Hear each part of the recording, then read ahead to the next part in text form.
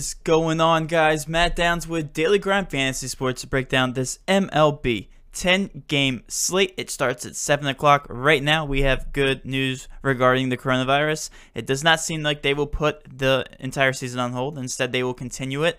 I want to go over a couple of things before we break down this slate. First of all, I want to talk about last night and our strategy going forward. If you are struggling with MLB, it is one of the easiest sports to take advantage of those chalk donkeys, those guys that are just looking at Vegas odds and putting together a lineup and putting them in big GPPs, putting them in any kind of GPPs that don't make sense. One thing that we preach at Daily Grind Fantasy is taking advantage of the leverage.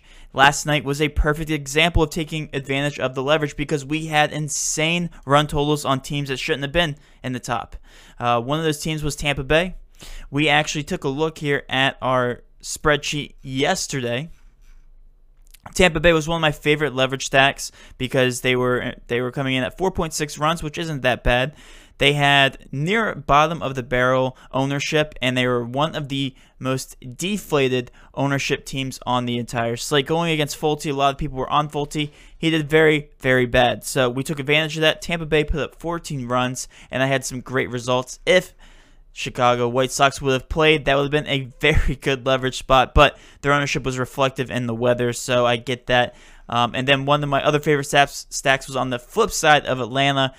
Didn't do so hot, but when one of two leverage stacks do hit and you throw those in the GPPs, you get results like this. And it was a very profitable night. I went all in with the Tampa Bay stacks here on this contest. $60 in, $560 out, 4 for 4 for profit for me for the season personally. And if you guys jump on the Daily Grind Fantasy Patreon, again, it is $20 a month, and we go over this and more. We cover League of Legends, we cover CSGO as of right now, we cover NBA, which will be starting up Thursday. Cannot wait to do live videos, live streams for that. And nonetheless, guys, I cannot wait to answer any questions about this. If you guys do have questions, feel free to ask those questions in the YouTube comment section below. Again, I'm monitoring all those chats, whether it be Twitter, Discord, YouTube. I try to get to all those questions by the end of the day and by lock. And again, we'll be doing a live before lock. TJ hopefully will be on this show a little bit later in the day, starting at around 5:30, 6 o'clock. So hopefully you guys can make it there. We get last minute. Of course, there's been so much injury news. So we get last minute injury news for the MLB. We get those ownerships out for you. Get talking about some of our favorite cash stacks after all the ownership has adjusted. So let's go ahead and finally dive right into the slate. Like I said, it is a 10-game slate as of right now. No weather concerns. We have very little weather concerns for the Toronto-Washington game, which doesn't happen to be on the slate. So, I mean, if we look across the board, 11% rain percentage here for Arizona, and Texas is the worst weather concern that we have. But again, we'll monitor that closer to lock because things might change. We know weather changes. All right, so let's go ahead and talk about the over-unders because those paint a good picture of where the chalk's going to be. Right now, we have Milwaukee at 5.22 runs, Pittsburgh 4.28, a nice middle ground for some of these run totals. We have Kansas City Royals and Detroit. The totals have not come in yet, which is a good sign for chalk because usually the chalk line does adjust.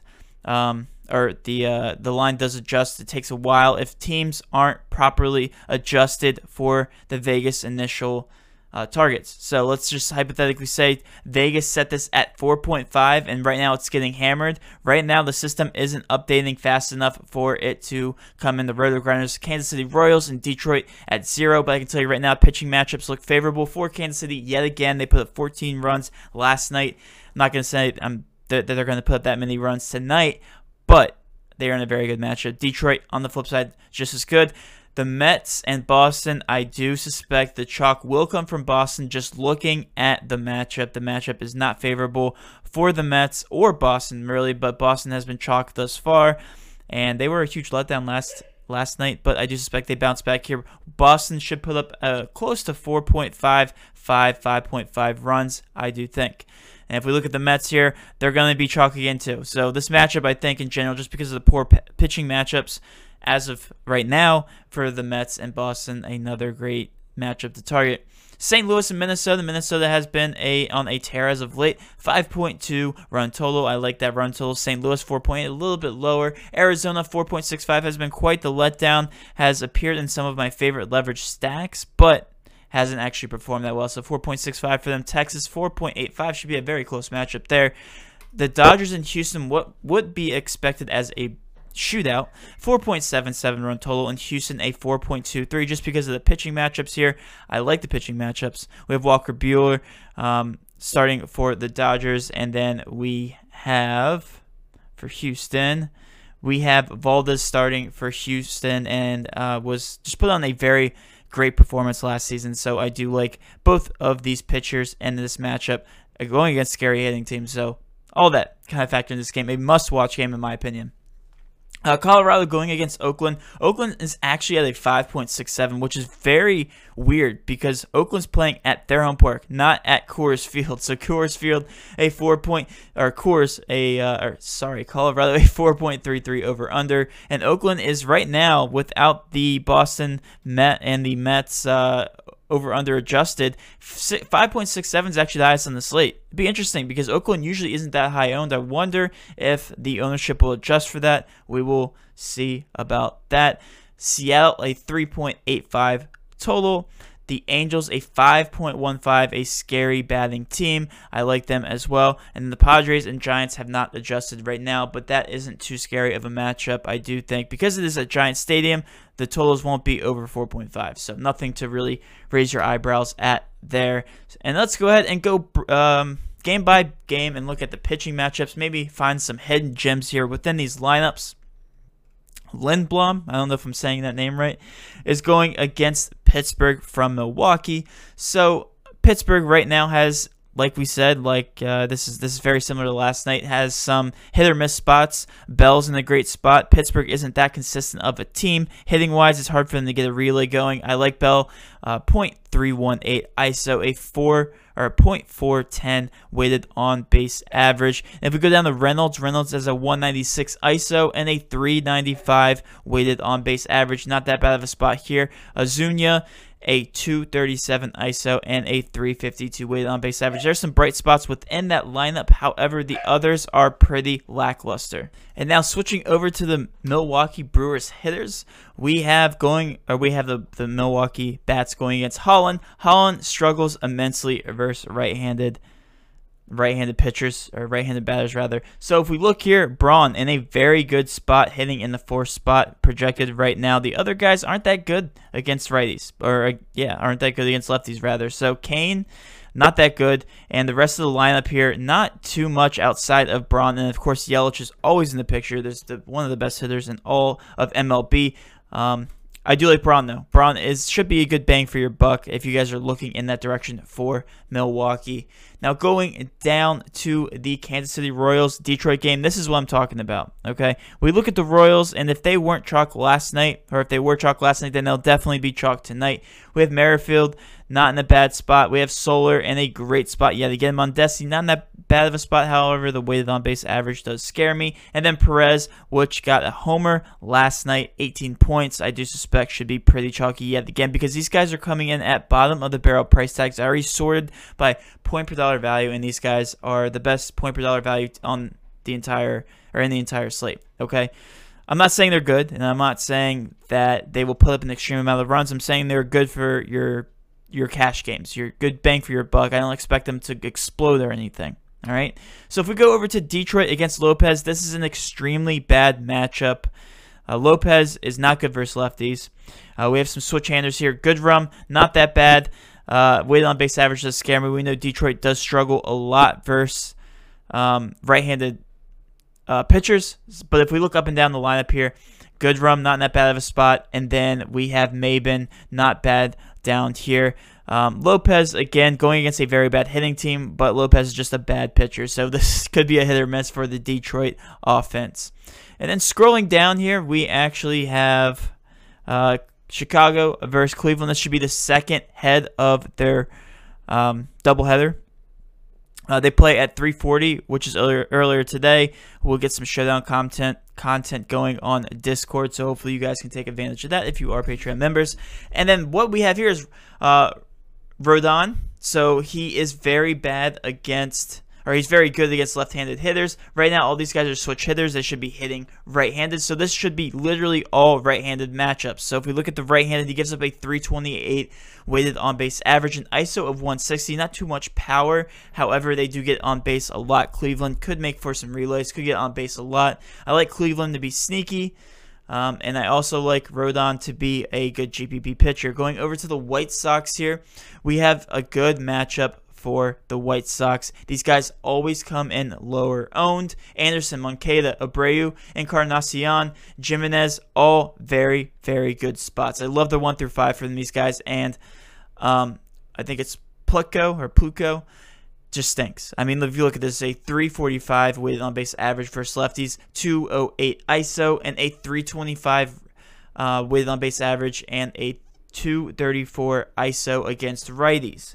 We have a lot of righties in this lineup, and even some switch hitters, and then a lefty. So again, I love Chicago. Just look at my first look at it. I have to wait for the ownerships. These guys could end up being chalky. I don't know. We will have to take a further look closer to around lock. Going to the Mets and Boston, like I said, Hall is just not that great. Very inconsistent.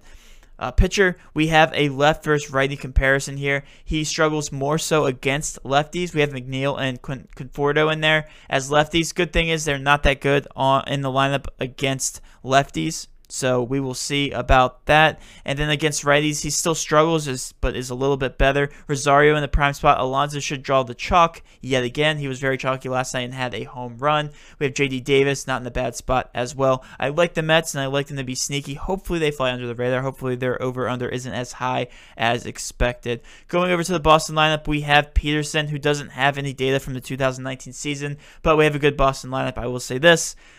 Usually when that happens against somebody where we don't have that much data, they usually draw the chalk. A lot of uncertainty against a very good team. JD Martinez, this is crazy. A 482 ISO and a 544 weighted on base average. If you're telling me this guy is going to get on base over half the amount of times he's at bat, sign me up for him. He has great home run hit ability. One of my favorite players on the entire slate. And then Bogarts is another great play. Vasquez hitting out of the 6th spot as well.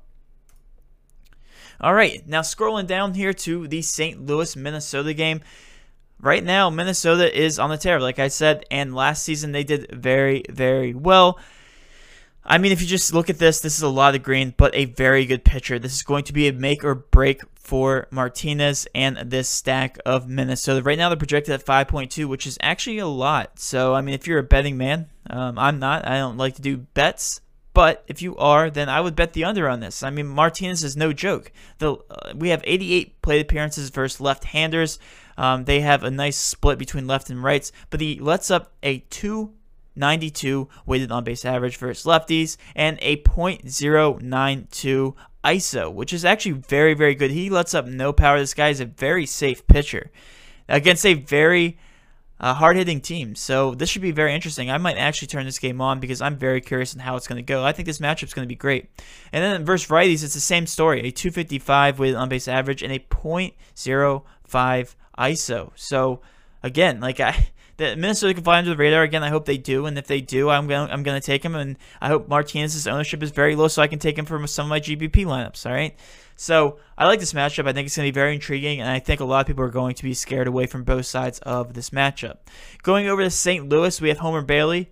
Homer Bailey against an okay St. Louis team. This is going to be another hit or miss, but I think it favors more Homer Bailey. He does pretty well against lefties, and we have a lot of lefties in this lineup. Wong, Goldschmidt, Carpenter, and then we have a righty 339 and a 135 ISO, and that bodes pretty well against somebody like Edman. And then we also have DeJong here, probably in the best spot, but even him, I mean, a 331 weighted on-base average and a 228 ISO. I mean, it's okay. Nothing to raise your eyebrow at. All right, going down to Arizona and Texas. I'm going to take a water break here real quick. Bear with me, guys.